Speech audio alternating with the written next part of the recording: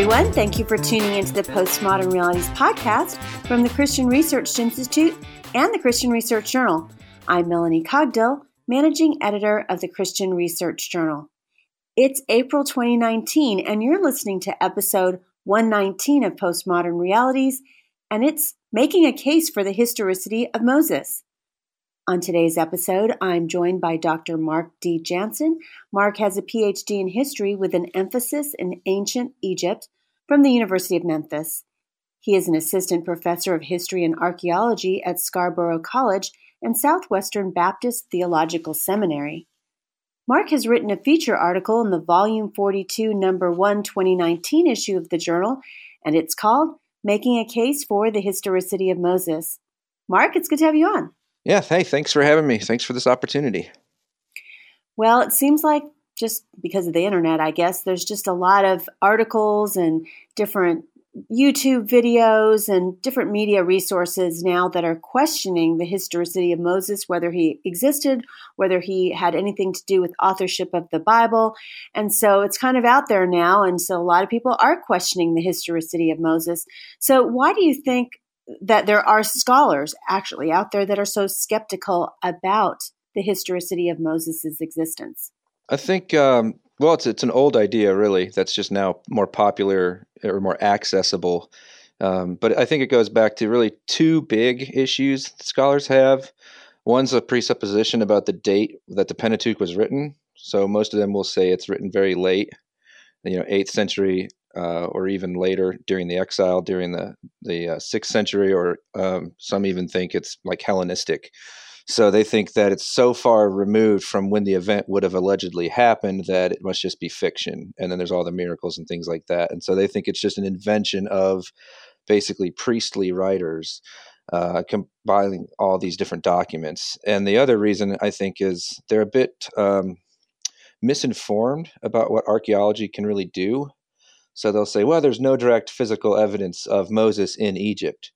And that is true, right? There's no Moses was here on a rock, but we have lots of circumstantial evidence. And archaeology is really good at broad patterns and at the big picture. And then occasionally there's a sensational find, but those are pretty rare. And I've always wondered what kind of evidence would really constitute as proof to people. Even if we did have my little hypothetical, Moses was here, they would probably just say, oh, it's a different Moses. Oh, it's a common name, right? I mean, I think at some point we have unrealistic expectations, and even the scholars, I think, often overstate what archaeology is really capable of on a topic this specific.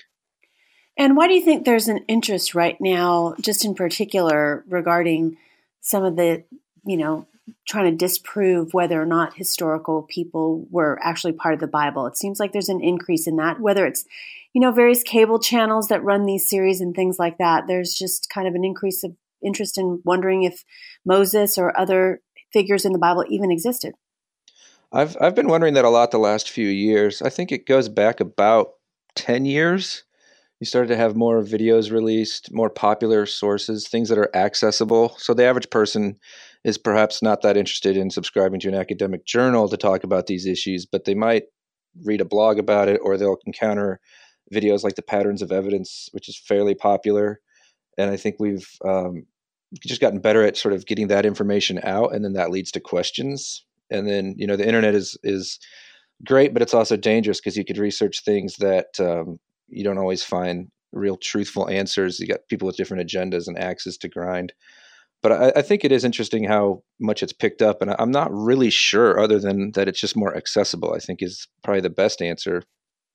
I think these days, and I've noticed this in even mainstream media sources like the New York Times, they're taking a lot of academics and making some of these arguments just more easily accessible to the layperson. So now, whether it's atheists or various different anti-Christian views out there on a wide variety of topics like philosophy that weren't usually talked about in a more popular cultural context, it seems like it's out there a lot. Well, there are some words that you use in your article that are newer to me, and I'm not even sure if I'm pronouncing this right, so you can correct me. But I'd like you to explain to our listener, now, how do I say this? Memnohistory? Yeah, Memnohistory.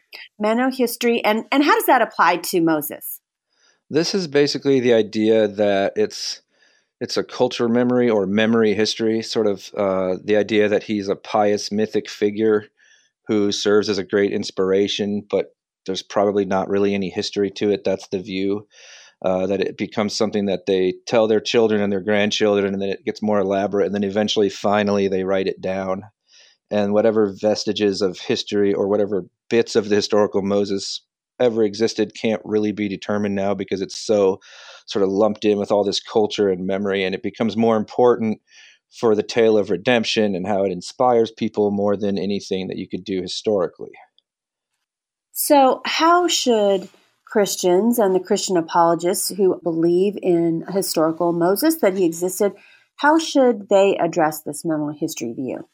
It is a sneaky view because that last bit that I said, right, that he's inspiring, that the Exodus has this great tale of redemption, and it reflects just sort of inner longing that we have as human beings to sort of be redeemed and liberated. There's a lot of truth to that, right? I don't disagree that it can be inspiring, but I do disagree that the traces of history are just long lost, because I think there's plenty of information in the Pentateuch, in the accounts of Moses' life, that reflect a much earlier time period than the idea that they wrote it much later does, that are unique to Egypt, that they wouldn't know if they weren't in Egypt. So I think we just have to do our homework and try to set it in its proper context, recognizing that there is some truth to the view, but that it, I think, goes too far when it comes to the idea that Moses is just myth. You know, your article cites the need for external, like independent data from ancient sources. And you said there's nothing like a rock that says Moses was here kind of thing. But what are the sources out there for Moses and specifically the Exodus account? Okay, so for Moses, it's actually pretty difficult because he's such a specific topic. But there's actually some very good external data for the Exodus. Namely, the most important one is in Exodus 1:11. It mentions the Israelites building two store cities, Pithom, which in Egyptian is basically the house of the god Atum, Per Atum Pithom, and more importantly, the city Ramses. In Egyptian sources, it's called Pi Ramses, meaning the house of Ramses. This is a splendid capital city that Ramses II, aka Ramses the Great, built in the Delta, sort of the eastern part of the Delta, to serve as his sort of regional capital there. There's palaces, there's at least 4 temple complexes, there's a huge stable, there's granaries, and so on. And it's been found archaeologically, but very, very thin remains because the Egyptians reused the blocks elsewhere at a later capital called Tanis. The reason they did that is the branch of the Nile that Pi Ramses was built on dried up. And a splendid Egyptian capital not on a waterway is no splendid Egyptian capital at all. What this means for Christian and for apologists is that city only has a use of window for about 140 to 150 years. So the reference in Exodus is a very nice marker of authenticity.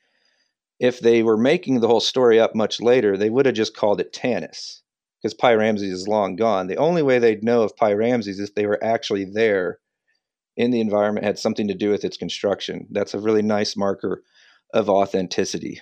There's also lots of Egyptianisms, I tend to call them, in the Exodus accounts. So like in Moses' birth story, there are 6 words in the Hebrew that are clear Egyptian loanwords that no one really even disputes this, like the word for rushes and the word for basket. Those are Egyptian words. And there's a few other places in the Pentateuch where we could talk about that too. But for the most part, what really matters here is that if they didn't ever live in Egypt, where do they get the knowledge of the Egyptian language, and how do they have these loanwords authentically sort of in the text?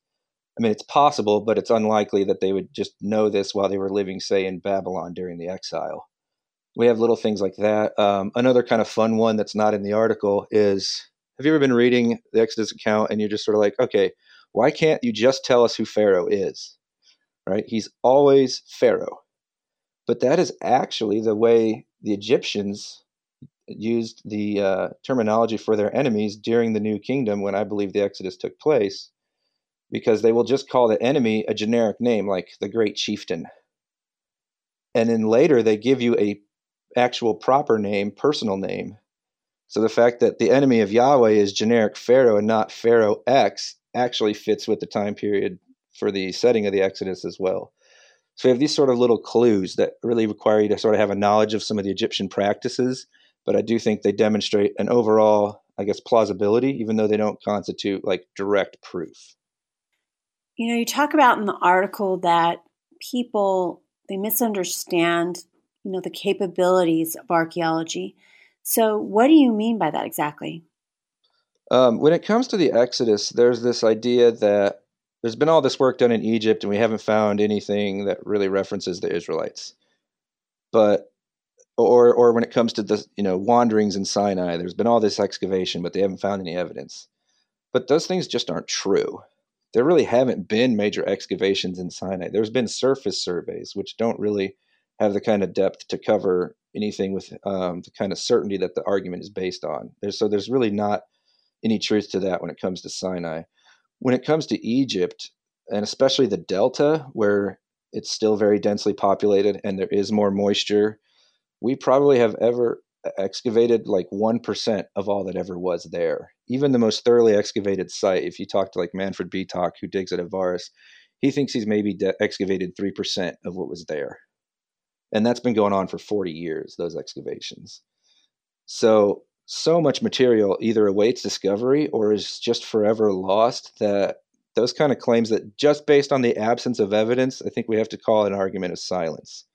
One way that I always try to put it that I think resonates with people is that absence of evidence is not evidence of absence. It just means it's long lost or we haven't discovered it yet. And so archaeology is limited in that sense. And it's also limited in some of the stuff we talked a little bit about before, in that it does pretty good with big patterns, but it doesn't do as well with specific details. And as far as like the Egyptians go, we have all these monuments, we have thousands of texts and so on, but they don't memorialize defeats. So, the Egyptians don't mention the Exodus. Well, yeah, they take stalemates like the Battle of Kadesh, where Ramses really loses or is a stalemate at best, and he still celebrates it like a win. They're not going to decorate temple walls with the escape of however many slaves. They're just going to pretend that whole thing didn't happen as far as the propaganda goes. And so that's archaeological in the sense that it's all stuff we discover, but we have to ask archaeology the right questions, right? Like, what are the bigger patterns? Can we show Semites living in Egypt? And we absolutely can. But what would an Israelite at that time look like versus a Canaanite in the material culture? There would be nothing distinct about their pottery. They're not even allowed to make graven images of their deities, right? So like we know there's lots of Semites, people from, the far west of Asia living in Egypt in that time period. But there's nothing ethnically in the archaeological record that would serve as a distinct thing that you could say, that is definitely Israelite. So, there's no traces of Israelites in the archaeological record. Yeah, but what would you expect that to be anyway? And so scholars don't agree on this, but then they make these grand sweeping statements that sound definitive, but they're actually really kind of just based on nothing. You're listening to the Postmodern Realities podcast from the Christian Research Institute and the Christian Research Journal. Today's guest is Dr. Mark Johnson, who has written a feature article for our Volume 42, Number 1, 2019 issue of the journal, and his article is called Making a Case for the Historicity of Moses. To read Mark's article, please subscribe to our journal. A subscription is $33.50, and you can subscribe at our website online at equip.org. We were just talking about the limits of archaeology, which I find fascinating. Just, as a layperson, we've seen all the various different well-known, Egyptian exhibits and so forth. So, we seem to think, well, we've discovered everything there's to discover. I want to go back a little bit earlier in the podcast. You were talking about accounts of Moses' birth. So what should we make of comparisons between accounts of Moses' birth and something called the Legend of Sargon? Can you tell us about that? Yeah, so the Legend of Sargon is a text written about a king of Mesopotamia who ruled in the 2300s BC, who is placed in a basket by his mother, like a waterproof basket, shortly after birth, set in a river, and then miraculously saved. So there's obvious sort of comparisons people will make just topically, right, to Moses, put in a basket, put in a river, and so on. And both accounts are usually dismissed by scholars as legendary, with the implication for Moses being that he must therefore be fictitious. But this need not be the case, right? Because Sargon was a real king. Whether his birth story is a legend or not, it does not follow that he did not exist, right? Just because there's a legend about the birth doesn't automatically make someone a sort of legendary or mythical figure. And then there's also the loanwords we mentioned. So if Moses was just if the birth story of Moses was just a simple cut and paste, if you will, from the Sargon legend, then why does it again contain 6 Egyptian loanwords and not Mesopotamian words for things like the reed rushes and the basket and so on? So I think that what it really shows is not that the authors or Moses or whoever's writing the Pentateuch or editing the final version and whatnot stole the ideas from Mesopotamia. It's instead that famous ancient rulers often have this sort of story attached to them. It's part of the ancient mindset, sort of the exposed child motif. And Moses doesn't suffer, the historicity of Moses doesn't suffer just because of his remarkable birth and his survival. That's actually something the ancients like to write about, and those characters are still considered historical, like Sargon. In your article, you discuss parallels to certain ancient literary sources. So how do these particular sources help us better understand, the accounts of Moses' life in the Pentateuch? Yeah, so most of what I'm trying to do for, I guess, the last half of the article is just sort of put Moses in his ancient context. So the idea that he's a fugitive on the run and then he comes back under a new ruler, that is actually something that the Egyptians have a story about called the Tale of Senuhe. He actually heads off to Syria, Palestine. He comes back. He's given sort of celebration when he returns. So there's, of course, plenty of differences, but both counts are really the sort of the idea of politics and reconciliation that the ancients have, where someone can leave but come back. So Moses being on the run and coming back is actually not that unbelievable either. Or you could talk about other examples that are both archaeological and literary, like the names of some of the viziers in Egypt in this time, especially one named Abdiel, is actually a Semitic name. And they just recently have published his tomb, and he calls himself a vizier, which is our translation of the Egyptian term chati, which basically means second in command to Pharaoh.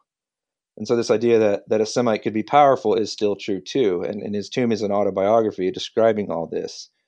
What this shows is that Moses' upbringing is not far-fetched. There's lots of foreigners in the Egyptian court that are brought up after Moses III's time in Egyptian sort of practices and policies, language, and then sent back. They're like princelings, and then sent back to rule as vassals. So that's they have a local ruling to keep the peace, but he's been fully Egyptianized. Something like that could also have happened with Moses. And the literary aspect of this is their names. There's so many of the names that are actually Semites. So there's those comparisons. There's comparisons also to the covenant and Hittite law. So if you look at the civil law in the Pentateuch, there's about 150 of them. The Law Code of Hammurabi has 282. Hittite legal codes have over 200. Now, the Talmud cites 613 laws in the Torah, but that also includes things like the cultic laws, the priestly regulations, even commands in Genesis like be fruitful and multiply, which is not the kind of law I'm talking about, just civil law. So in those legal documents, those literary sources or written sources show a complexity that makes the amount of laws on civil matters in the Pentateuch very believable. Regarding Moses' leadership, there are those who would say he has all these different roles that the Bible talks about, so it's too good to be true. He's a military leader. You just mentioned he was in Pharaoh's court, and you just talked about the laws, being a lawgiver and so forth. But you don't think that all of his roles are, too good to be true. And why is that? Again, it's because of the way the ancients look at the world and the way that leadership tended to work there. Moses belongs to a world of powerful warriors who also are the divine sources of justice. Like Hammurabi thinks he's getting his law from the gods. He's also a conquering king. Pharaoh is a god king, for that matter. It's even more emphatic. These are sort of superpowered people in a sense. And so when we take it and we put it into their world and not just our world, he's very much a part of their world, and it's very believable from their perspective. And then, for that matter, this is a little bit more philosophical, but um, I don't understand why a powerful person or a great man, or even woman, of course, but in ancient times, usually a man, doing great things should be considered to be too far fetched. I mean, we could go through a laundry list of great historical figures who accomplished great things against overwhelming odds, whether they're political leaders or someone like Nelson Mandela or Martin Luther King, and what they're achieving is more about civil rights and liberties, or whether we're talking about someone like Alexander the Great conquering a large chunk of the world, in his early 30s. There's nothing that makes those things fictitious. Just because they're great deeds that are not something that happens every day doesn't make them strictly fiction. So there's that as well. So I think, too good to be true. And that's kind of coming out of the Nova article interview that Carol Myers did. And she's a good scholar. She's done a number of wonderful treatments of gender in the ancient world and women's rights and sort of like property rights and divorce rights. And so that makes it even more sort of curious to me when it comes to this sort of popular interview about Moses. She just sort of generalizes, and I'm thinking, well, but specifically, why is he too good to be true? Because these are all things that ancient rulers are expected to do, and leaders, and at the very least, he's an ancient leader. So the idea that he has these different roles is not far fetched. And then additionally, he has help. Right? The Pentateuch makes it very clear that Yahweh provides for him help. He's got counsel. He's got Jethro. Most obviously, he has Aaron. So, I mean, I think those kind of comments are just very misleading, and they make it seem, again, like this overly romantic cultural memory that's too good to be true. And I'm thinking, well, there's plenty of reason to dismiss that idea if we actually put it in context and are sort of just willing to do the homework there.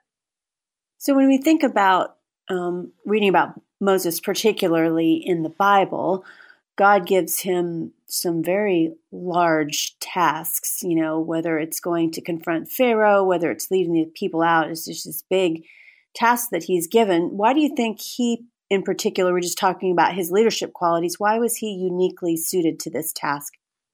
Okay, so there's sort of two ways I want to answer this. One with what we have within Scripture about like sort of Moses's character, and then the second one would be his upbringing. So within Scripture, his character, he's very reluctant. I mean, the burning bush story, this is a man who doesn't want to go do it, right?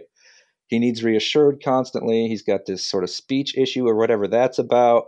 He's a fugitive on the run for committing murder. Right? This is not an ideal leader on paper within the Pentateuch, which I do think, just as a quick side note, also helps our case against the cultural memory. Like, who writes a hero with these kind of flaws if they're trying to celebrate this like amazing inspirational figure for their children and grandchildren? Moses actually makes a lot of mistakes, and some pretty huge ones, not unlike David, who makes also really large mistakes.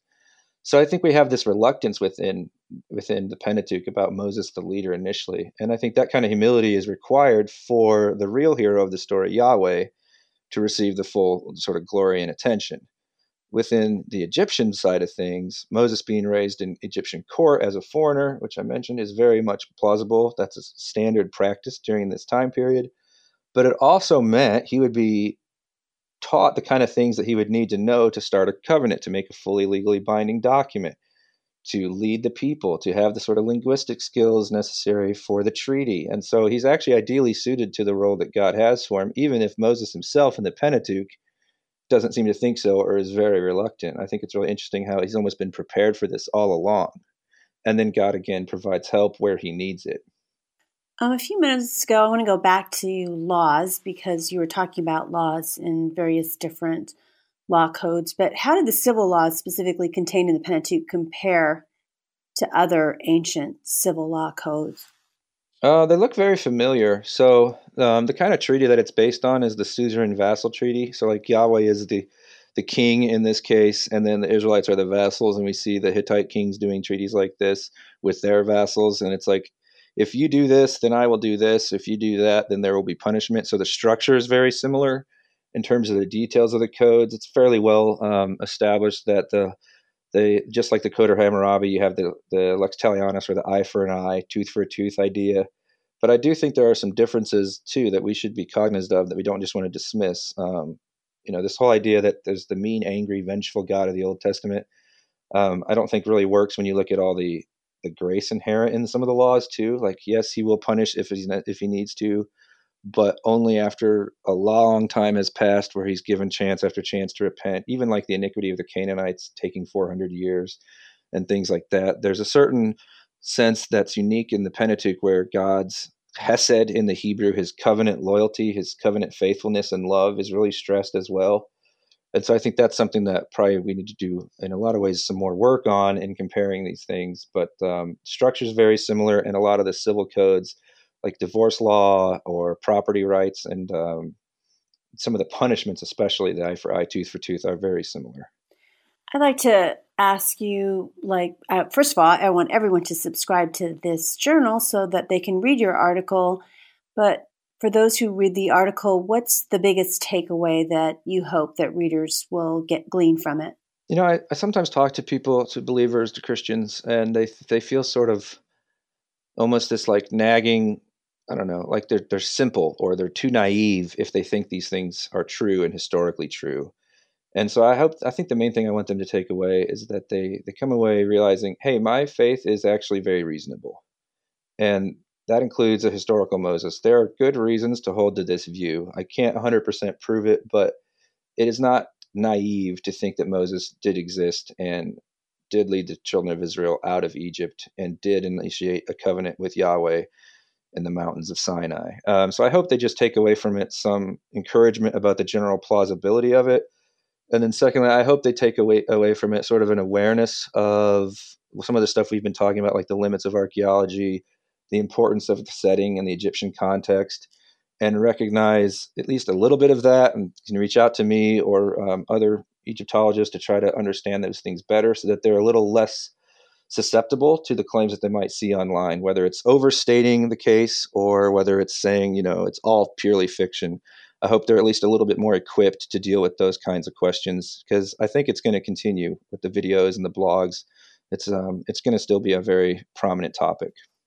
I think that's important, especially if there's some parents with students too, because a lot of times when people are doing research, then for a school paper, they stumble across this. And then so some Christian students might be questioning their faith. Is this even true? Did this guy even exist? So I appreciate you equipping our listeners. So finally, I want to end with some fun rapid fire questions for Mark. Mark, you live in Texas, Tex-Mex or Texas barbecue? Boy, I got a friend who makes the best brisket you've ever had. If he's making the brisket, I'd take that. Otherwise, I would take Tex-Mex. Are you an early bird or a night owl? By the fact that I have a 5-year-old, a 3-year-old, and a 1-year-old, I've been forced to become an early bird in the recent years. But now I actually really enjoy it. I get most of my writing done in the morning, so I've flipped in the last few years, but early bird now. And it's April, so do you do your own taxes? Would you prefer to do that, or would you rather have jury duty? For now, I would still rather do my own taxes because I can at least set that schedule-wise. Like I can do that on my own time. Jury duty, sort of, my impression of it is, haven't ever had it, is it just disrupts like a whole week, potentially. So I'd definitely rather do my own taxes, even though that's not really any fun either. And, well, it's impressive that you do your own taxes. Are you an introvert or extrovert? My wife likes to joke, I'm an extrovert until I've had my fill, and then there's a switch, and I'm immediately an introvert for a couple days. And I think she's probably right. So I'm some sort of strange mix. And what's some of the biggest blessings, or at least one biggest blessing about being a seminary college professor? Well, I love working with the students. I know that sounds sort of cliche and trite, but I really enjoy that. You kind of referenced it earlier when you just a few minutes ago when you're talking about like equipping parents and Christian students. Because one of the things I think is really important is we help students be ready to combat arguments they're going to hear in college, right? They're raised in the church and they believe everything, and then they have this sort of crisis that first year or two of college. And so I love being here, being able to help equip them and equipping future, in many cases, youth pastors who are going to hopefully take these lessons to their youth groups too. And being able to have sort of a flexible schedule is pretty hard perk to top as well. So I think those two things really stand out. And then lastly, I would say, having come from a secular institution and now being in a seminary, it's great to be around an atmosphere with so many other Christians who are also intellectuals. Sometimes you feel like an island at the mainline universities. And so just the friendships and being able to dialogue about these things in an intelligent manner with fellow believers is really, really a blessing. And I think that's important. I was listening to a secular podcast, not even on religion, on something else, and the host was saying, why is it that so many religious people are anti-intellectual? So it's great to know that I feel like tweeting him and saying that's not true. There are a lot of intellectuals that are Christians. Well, thanks, Mark, for being a guest on the Postmodern Realities podcast. Yeah, thanks for having me. It's been a great time. Today's guest is Dr. Mark Jansen, and he's written a feature article for our Volume 42, #1 issue of our journal, and it's called Making a Case for the Historicity of Moses. To read Mark's article, please subscribe to the journal. A subscription is $33.50, and to subscribe, go to our website, equip.org. We'd like to hear from you, so connect with us on social media. Like the Bible Answer Man Facebook page and follow CRI, Christian Research Journal, Hank Hanegraaff, and the Bible Answer Man on Twitter. And please subscribe to the Bible Answer Man channel on YouTube. If you like this episode, please subscribe to the Postmodern Realities podcast on iTunes, and please rate and review our podcast. When you rate and review our podcast, it helps others see our content. And please share this episode on your social media accounts. Be sure you tune in daily to the Bible Answer Man broadcast, hosted by CRI President Hank Hanegraaff, who answers your questions live on air. To ask Hank a question, call 888-ASK-HANK, Monday through Friday at 6 p.m. Eastern Time. In addition, head to iTunes and subscribe to Hank Unplugged, Hank's audio podcast.